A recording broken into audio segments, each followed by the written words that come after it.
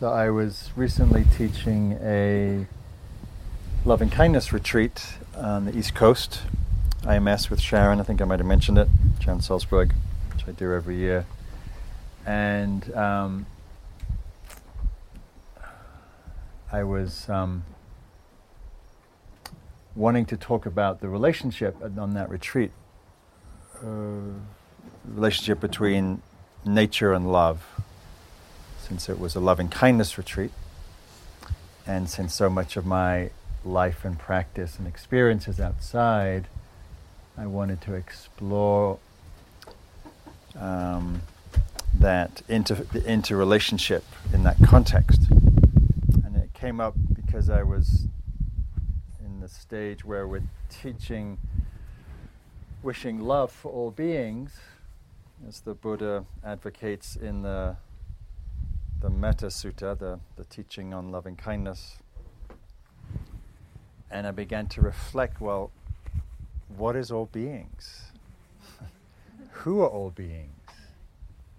Which is an interesting question. Maybe we say that a lot, may all beings be happy. It's very glib, and we can often say it without really meaning, well, what does that mean, all beings? So this retreat center is in, deep in the woods in Massachusetts, which means it's deep in Tickville. And so wishing loving kindness for all beings means wishing metta for the ticks. And of course, not just the ticks. You've got the black flies and the no-see-ums and the mosquitoes and the horse flies and the deer flies, the joys of New England woods.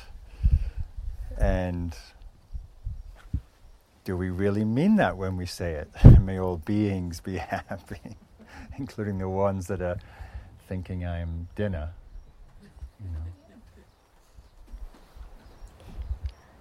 So in the Metta Sutta, the Buddha says, in gladness and in safety may all beings be at ease. Whatever living beings there may be, whether they are weak or strong, omitting none, the great or the mighty, medium, short or tall, seen and unseen, including no-see-ums, those living near and far away, those born and to be born, may all beings be at ease.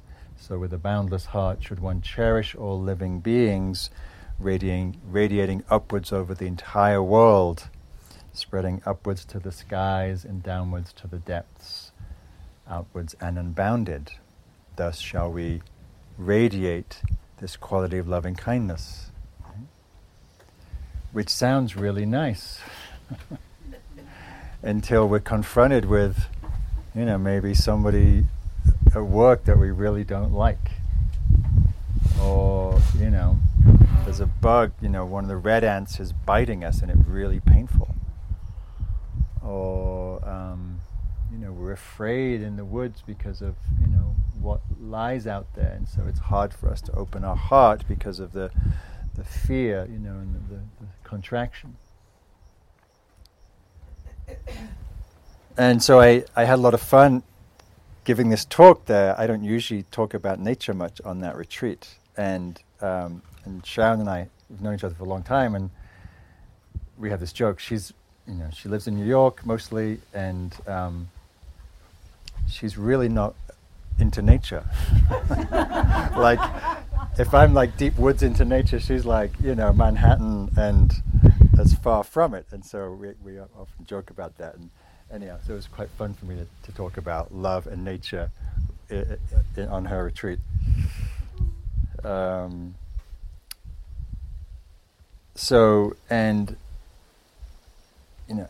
Given we're doing this practice outdoors, and those of us who spend more time outdoors, we have a lot more contact with the non-human world, a range of species that we don't find in Manhattan or in wherever you live in the city.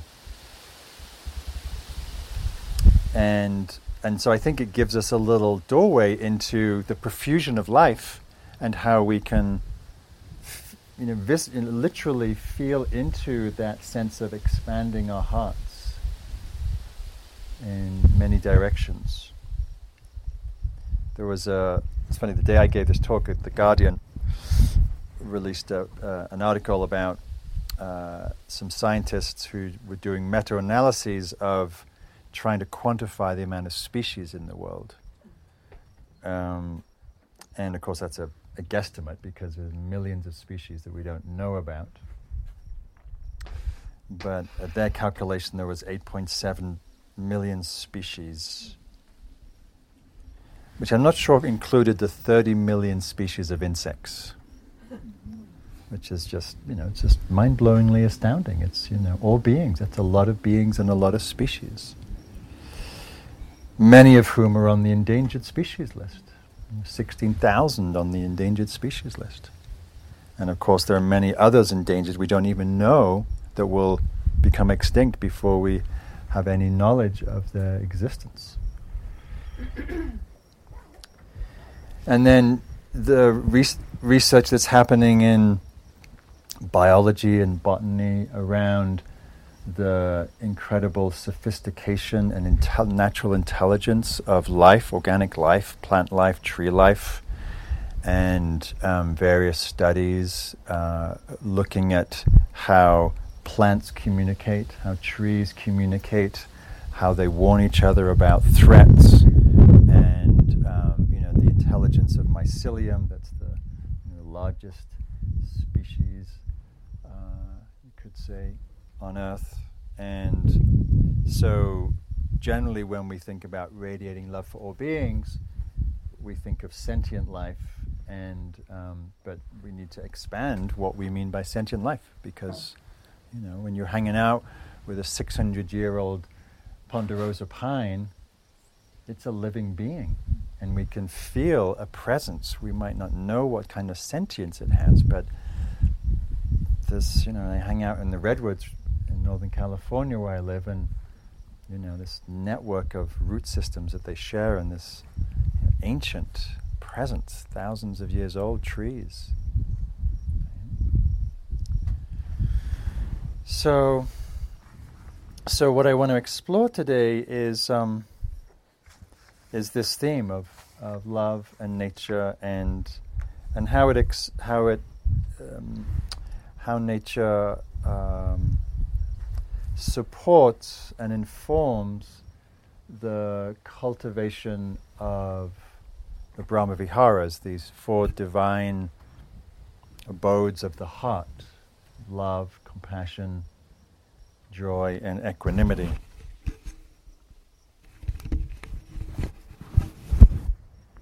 And since we've been out in the woods these last days, it's just reflect on your experience, how love and compassion and joy and equanimity may have arisen in this context, right? And love may be quite obvious, right? I'm sure all of us are feeling in different ways at different times fondness, affection. You see the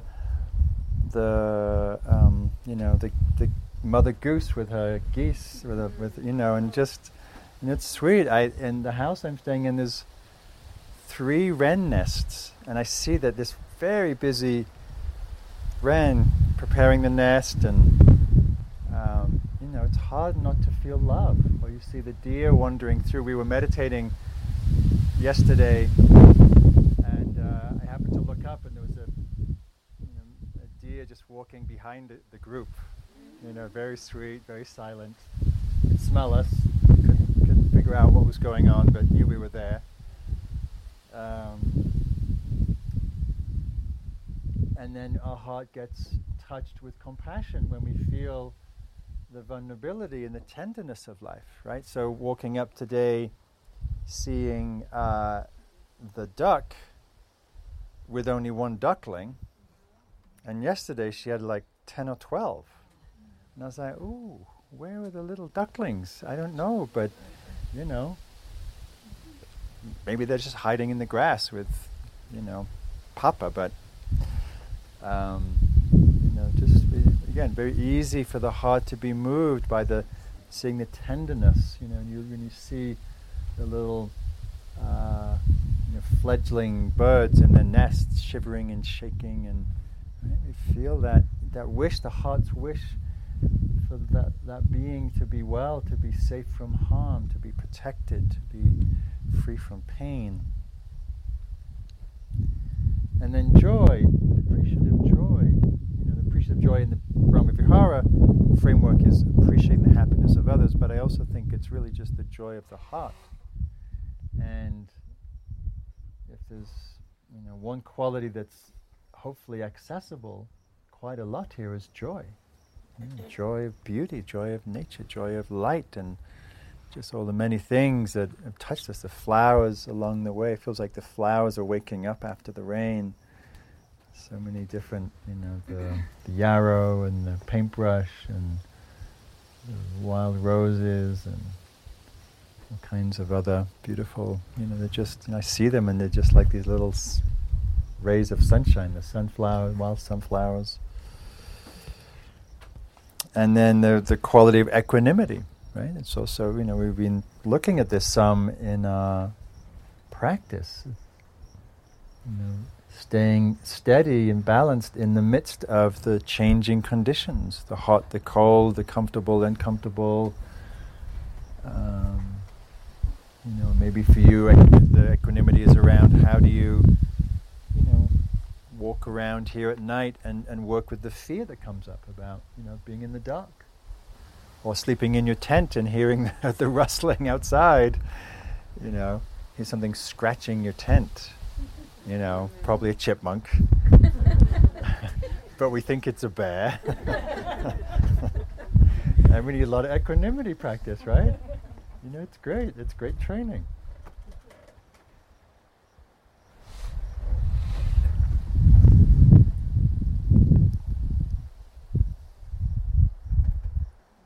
So hard not to be moved, hard for the heart not to be engaged in some way throughout the day, as we bring presence and awareness to our experience in nature.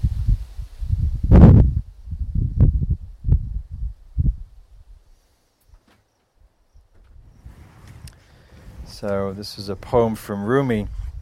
Not Rumi, sorry. I always think it's Rumi, but it's not. It's Meister Eckhart, Christian mystic from the 12th century.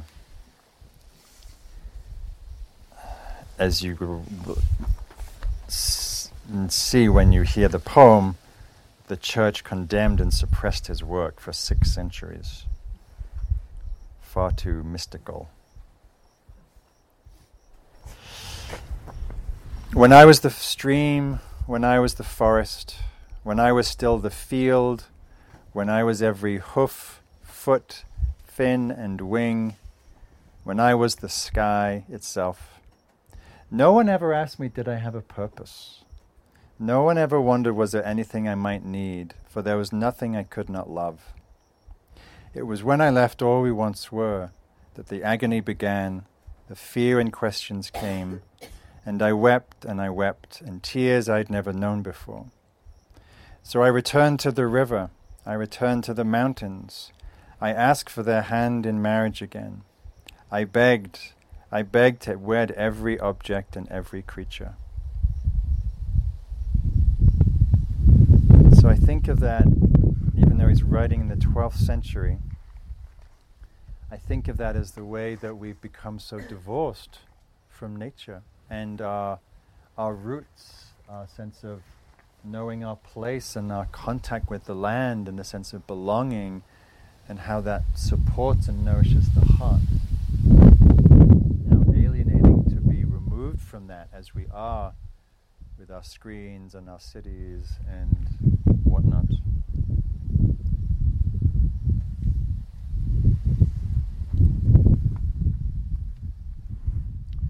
So one of the ways to understand loving kindness is that it's a quality of connection. The way the heart connects with life, oneself, others, all beings, the earth.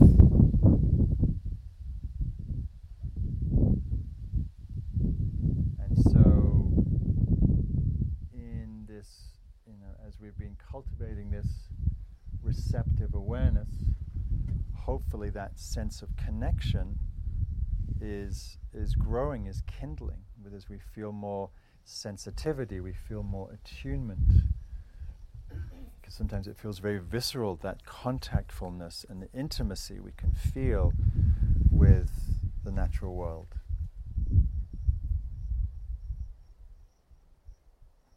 Right? Love is not abstract. Right? It's contactful. It's relational. It's intimate. It's connected. This is from D.H. Lawrence, from Apocalypse. We cannot bear connection. We must break away and be isolate. We call that being free, being individual. Beyond a certain point which we have reached, it is suicide. What mankind most passionately wants is their living wholeness, their living unison, not their own isolate salvation of their soul. I am part of the sun as my eye is part of me. That I am part of the earth my feet know perfectly, and my blood is part of the sea. There is nothing of me that is alone and absolute, except my mind, and we shall find that the mind has no existence by itself. It is only the glitter of the sun on the surface of the waters. It's interesting, both these readings, the Meister Eckhart's reading from the 12th century talking about separation from nature, and D.H. Lawrence writing, I don't know quite when he was around, 100 years ago maybe. When was D.H. Lawrence around?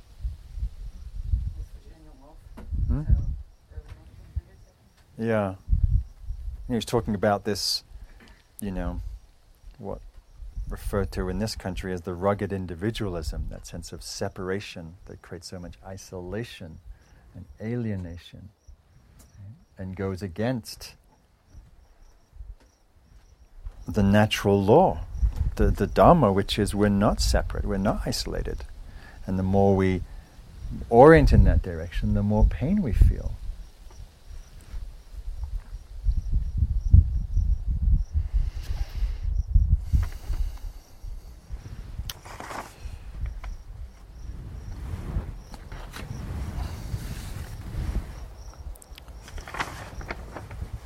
So, having taught loving kindness practice for a long time and having done it for a long time,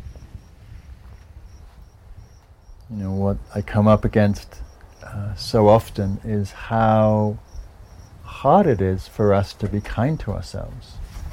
How hard it is to just wish ourselves basic love, basic friendliness,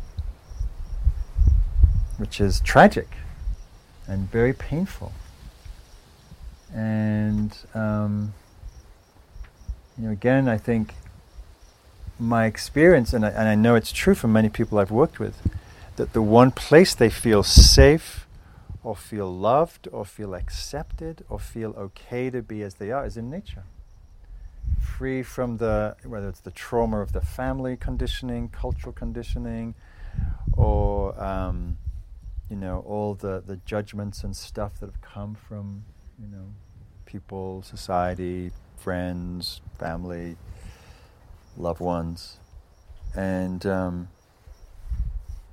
I think that's one of the beautiful gifts of nature that allows us to come home to ourselves and find some capacity to accept and allow and be okay with who we are, how we are, all of our quirks, and we can have moments where we're free from the external judgments and the fear of that. This is from a poem from a New Zealand poet, Fleur Adcock, called Weathering, which I was saying yesterday that you were all looking more weathered in a good way. Just you see the brightness in your eyes, and you just look a little wilder, She says, literally thin-skinned, I suppose. My face catches the wind off the snow line and flushes with a flush that will never wholly settle. Well, that was a metropolitan vanity, wanting to look young forever, to pass. I was never a pre-Raphaelite beauty, but now that I'm in love with a place which doesn't care how I look or if I'm happy, Happy is how I look, and that is all. Isn't that great? But now that I'm in love with the place which doesn't care how I look, or if I'm happy, happy is how I look, and that is all. My hair will grow grey in any case, my nails chip and flake, my waist thicken, and all the years will work their usual changes. If my face is to be weather-beaten as well, that's little enough lost, a fair bargain for a year among the lakes and fells, when simply to look out of my window at the high pass makes me indifferent to mirrors and to what my soul may wear over its new complexion. Who is that by? Fleur Adcock, New Zealand poet who, I believe, because she's referring to the lakes and the fells, spent time in the north of England. I think she did, actually, which is where I first fell in love with the wilderness. Yeah.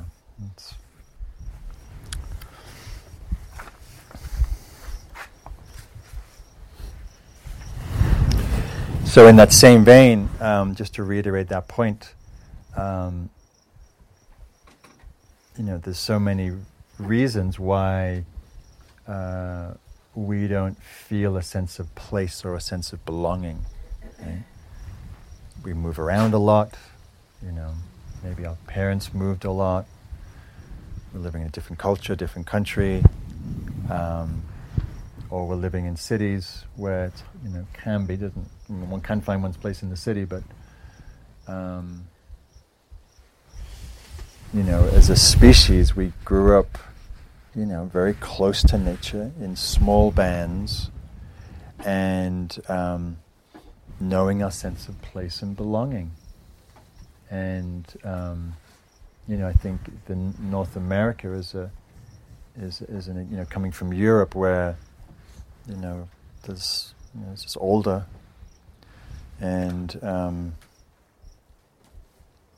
I feel the sense of rootlessness often here, and I know for myself, and I think that's true probably for many of you, that there's something about being outdoors, and especially if we're settled in a place like this, and even if it might not be our natural terrain, right, I'm used to, wet, damp, rainy, foresty England, right? So this is not my terrain, but I've come here enough that it feels home. It's my second home.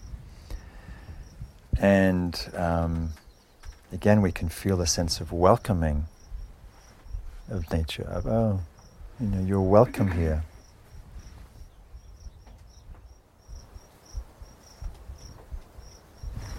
So, Mary Oliver is going to speak about this a little more poetically than I just said. Very beloved poem, this one. Wild Geese. You do not have to be good. You do not have to walk on your knees for 100 miles through the desert repenting. You only have to let the soft animal of your body love what it loves. Tell me about despair, yours, and I will tell you mine. Meanwhile, the sun and the clear pebbles of the rain are moving across the landscapes, over the prairies and the trees and the mountains and rivers. Meanwhile, the wild geese high in the clean blue air are heading home again. Whoever you are, no matter how lonely, the world offers itself to your imagination, calls to you like the wild geese, harsh and exciting, over and over, announcing your place in the scheme of things.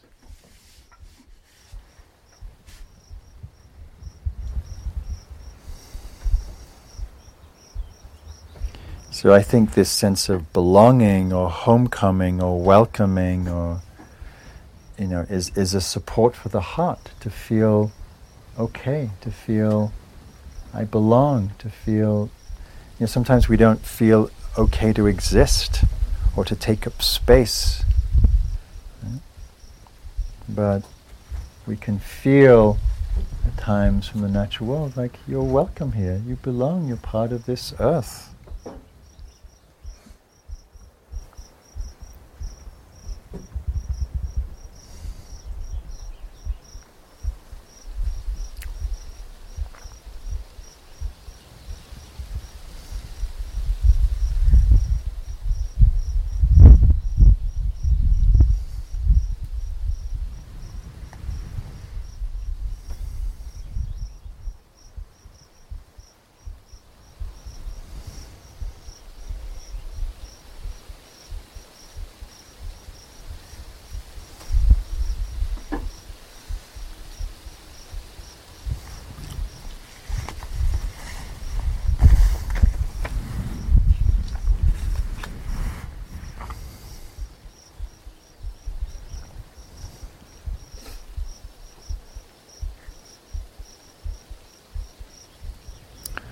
So another thing that I think happens as we immerse outside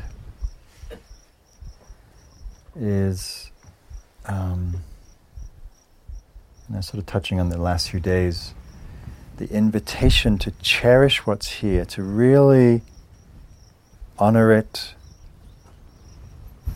hold it in presence, love it, and also hold it lightly. In the same way that we're asked to love each other, cherish, to appreciate, not take for granted. Never know how fleeting life is, how suddenly loved ones can be taken away from us, how things can radically change.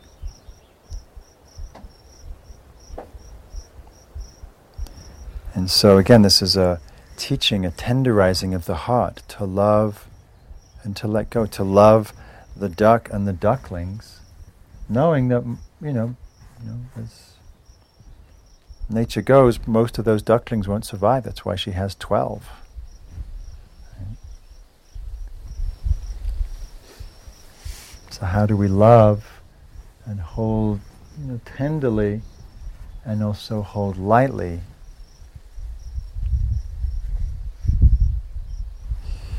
So again, this is also from Miss Oliver.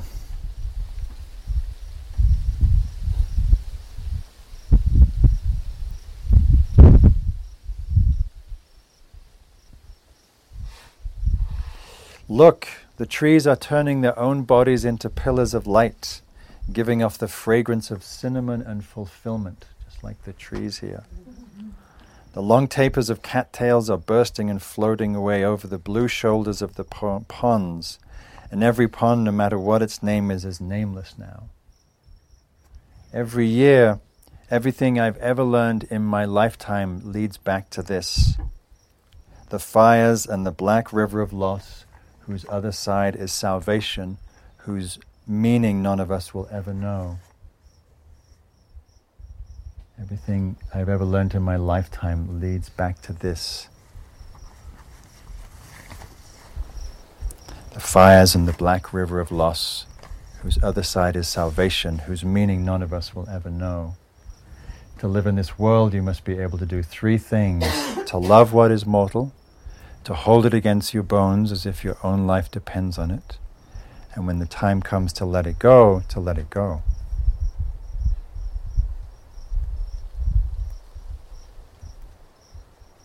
So nature breaks our heart open, to love, to cherish, to protect, to care for, and to also hold lightly, that we don't have control ultimately.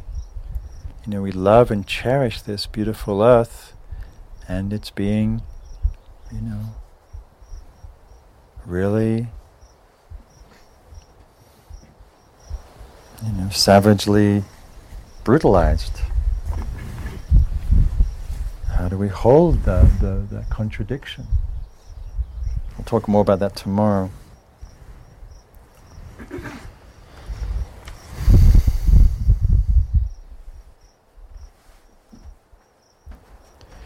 So the loving kindness practice that we've been touching on in the evenings, some of you have been doing for a very long time.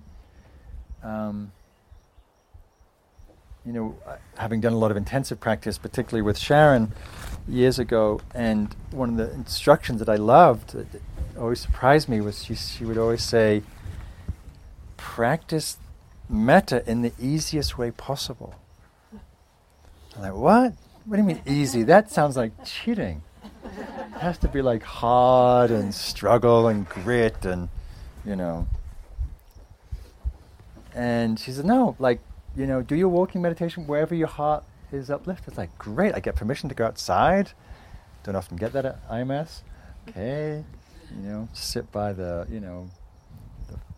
fall leaves in the forest.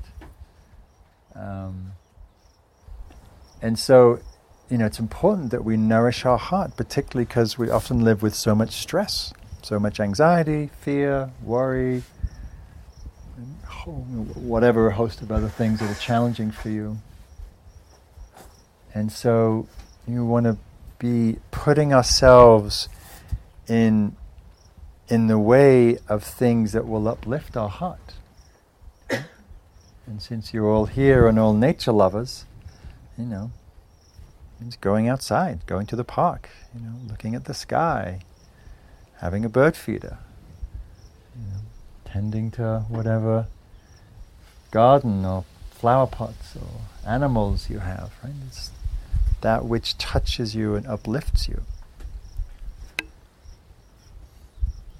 And so, that's why I was interested in exploring this theme, because for many people, to love nature is an easier and safer way to allow the heart to open. A lot of us have a lot of pain and wounding from human relationships, and there's a lot more vulnerability and protectiveness around loving another person. But in nature there's a little less, usually less painful history, and so and also just it touches our heart. So to support your heart opening, I'm saying this to the converted, but I was leading, as I mentioned, this nature meditation teacher training a few weeks ago, and we were in the foothills of the Sierras, and I wanted to take the group out to this spot. It was a bit of a hike, so we could watch the sunrise over the Sierras, and we would be sitting in this meadow, and I'd forgotten to check whether the cows were in the meadow. So we were all sitting along this road, this dirt road, in a line facing the mountains and the rising sun. And then this herd of cows comes over. And like 100 cows, there's a big herd, and the bull, and all the babies. It's very sweet. And they all line up, just like we're here, and they're all there, and they're like, what? And we're all still, right? So they don't. Humans are still. Animals don't quite know how to read it, and they're like smelling, and the little young ones would come up and kind of poke a little, and then come run back under mama's, and talk about blowing your heart open. These big brown eyes, and big flapping ears, these beautiful coats, black and brown coats, and it was very touching. And then there was at least 2 people said, I can't eat meat again. For real. For real. You look with meditative presence into the eyes of a cow, right? Which we don't do very often. And you feel this is a living being. This is a beautiful, alive being, right? Is that what I want to eat?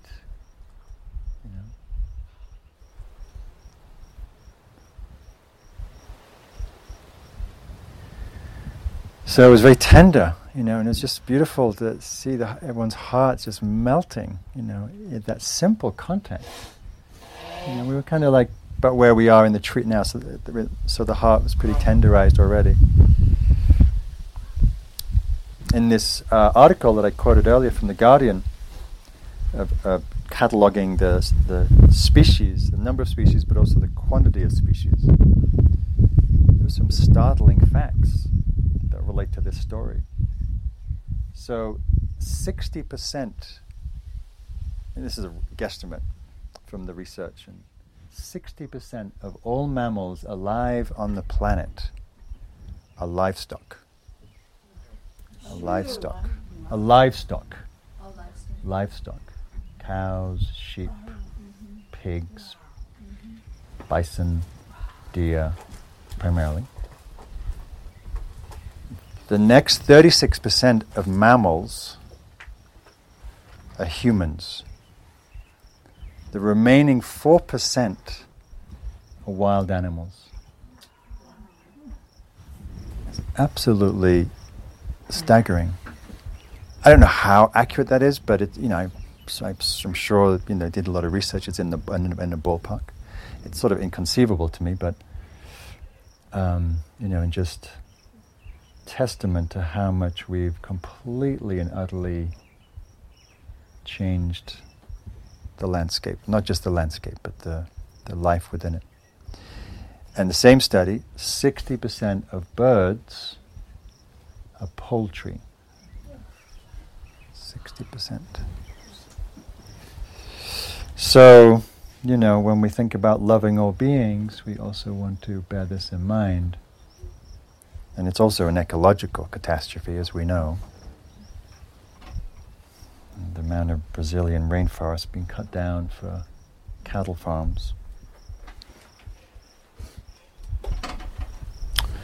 So another poem.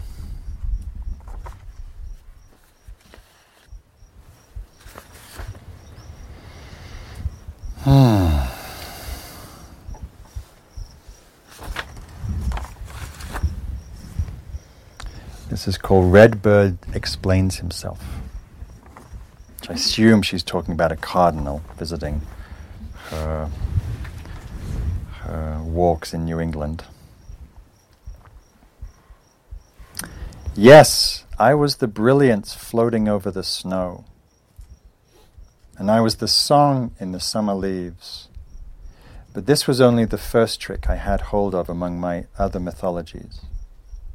But don't stop there, stay with me, listen.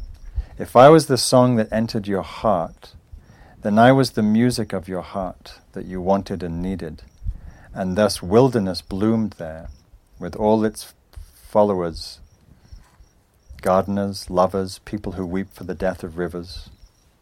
And this was my true task, to be the music of the body.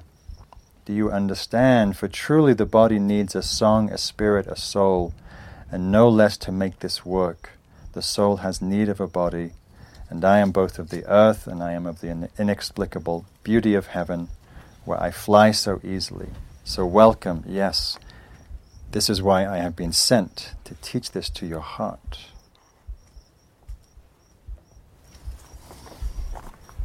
So there's many ways that being, song, beauty enters our heart and touches us and moves us, right?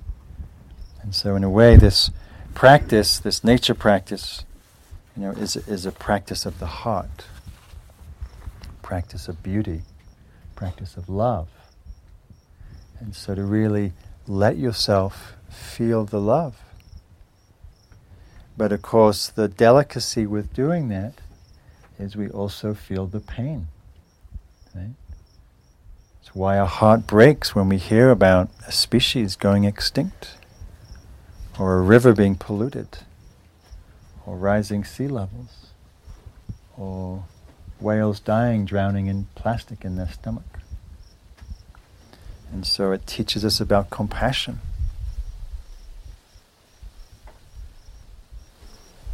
Feeling that tenderness and the resonance of our heart with the suffering of the earth, of the species and the peoples and indigenous cultures within it that are suffering in this ecological catastrophe that we're in.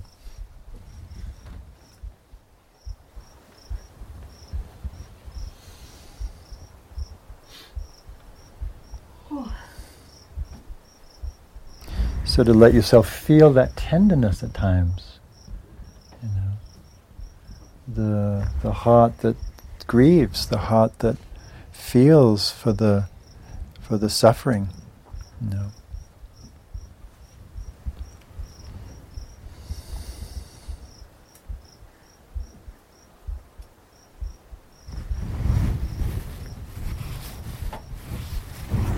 When I was at IMS, I played this song. It's the song of the last male Kauai-o-o bird. You may have seen it, singing for his mate. But there's no mate, because he's the last of the species. It's just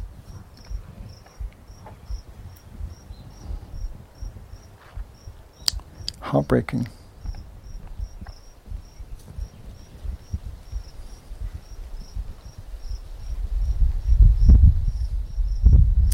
And it's why we need a courageous heart to not turn away, to not numb out, to feel, to grieve. It's the healthy response of a healthy ecosystem to grieve. You're part of the ecosystem. Grieving for the loss of species, of habitat, of sacred land to indigenous peoples.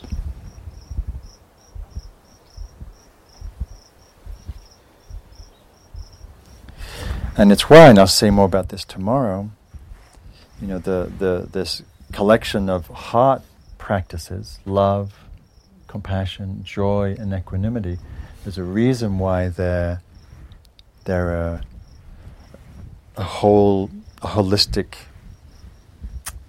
system. System's not quite the right word, but a holistic, a heart is holistic and multifaceted, and we need all dimensions. The loving heart is the foundation, the responsive heart that meets the suffering that we encounter, but also the appreciative joy, that which can celebrate the happiness of others and delight in beauty and joy, because we need to balance the pain that's often so heavy. Right? And then underpinning all those is equanimity, right? This steadiness, this balance, this ability to meet the truth with a certain strength and courageousness. Right? And people often ask, well, what's equanimity doing in with these heart teachings? It seems so dry and cool and indifferent. And like, no, it's not cool or indifferent. It's cooler, but it's a steadiness, it's a strength, it's a balance which we need given the turmoil of our lives and the world and our heart.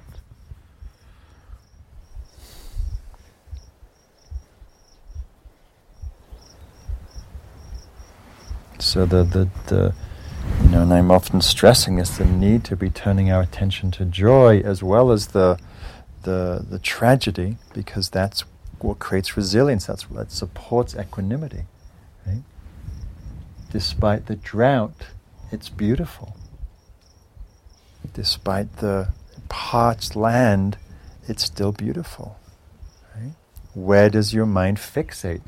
On the drought or the beauty? Or both. It's not a zero-sum game, but to notice where your mind leans, and to notice where the mind leans and what is that really supporting and nourishment and ballast and well-being. And so, because of our negativity bias, we can lean towards always what's wrong, and that doesn't actually nourish the heart. We don't want to turn away from what's wrong, but we don't want to give it the sole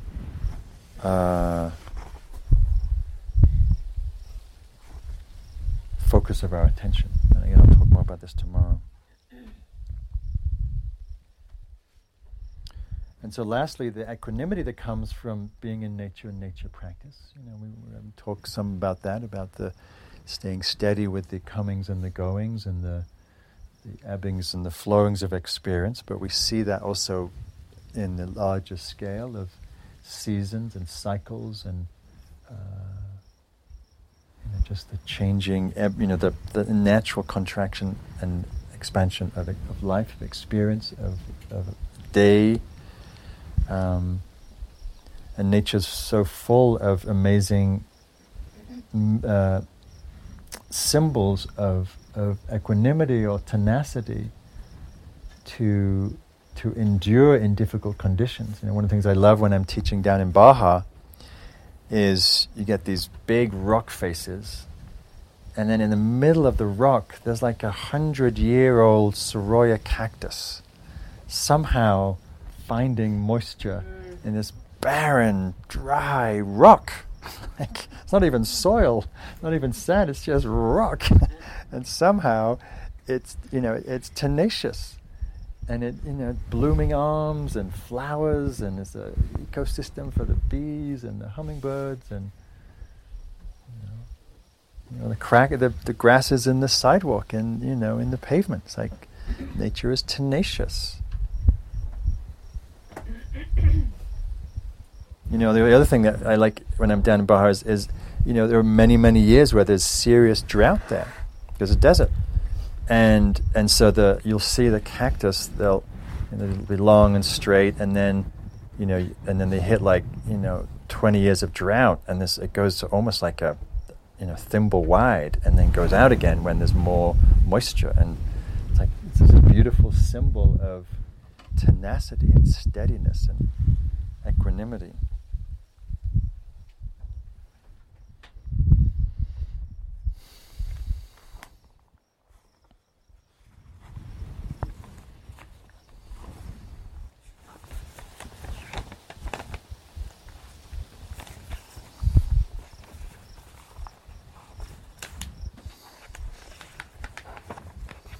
I wanted to close with something. I'm not sure if I have it.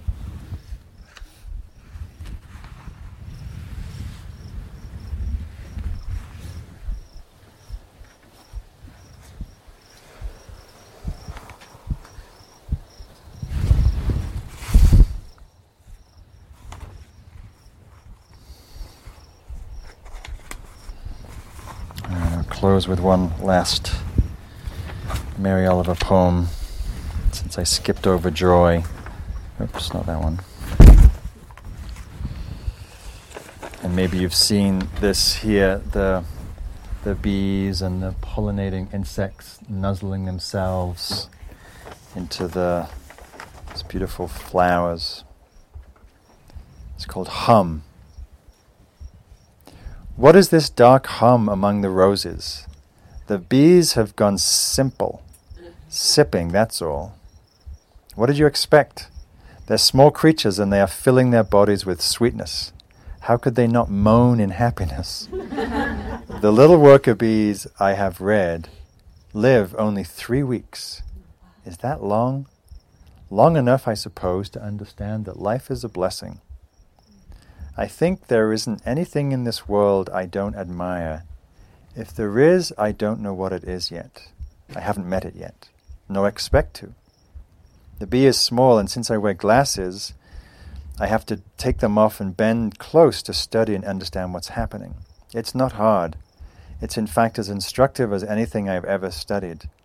Plus, too, it's love almost too fierce to endure. The bee nuzzling like that into the blouse of the rose. And the fragrance and the honey, and of course the sun, and the purely pure sun, shining all the while over all of us. So let's sit for a moment.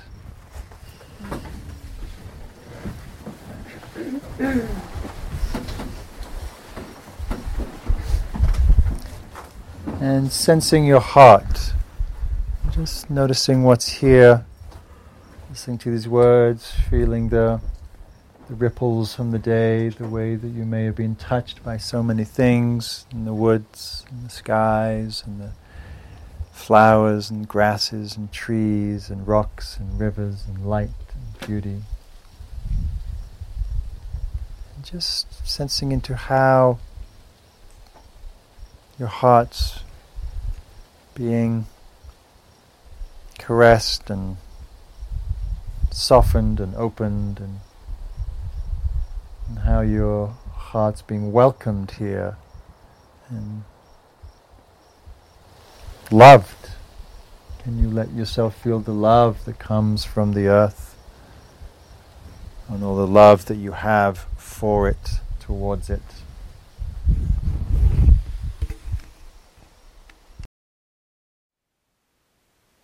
Thank you for listening. To learn how you can support the teachers and Dharma Seed, please visit dharmaseed.org/donate.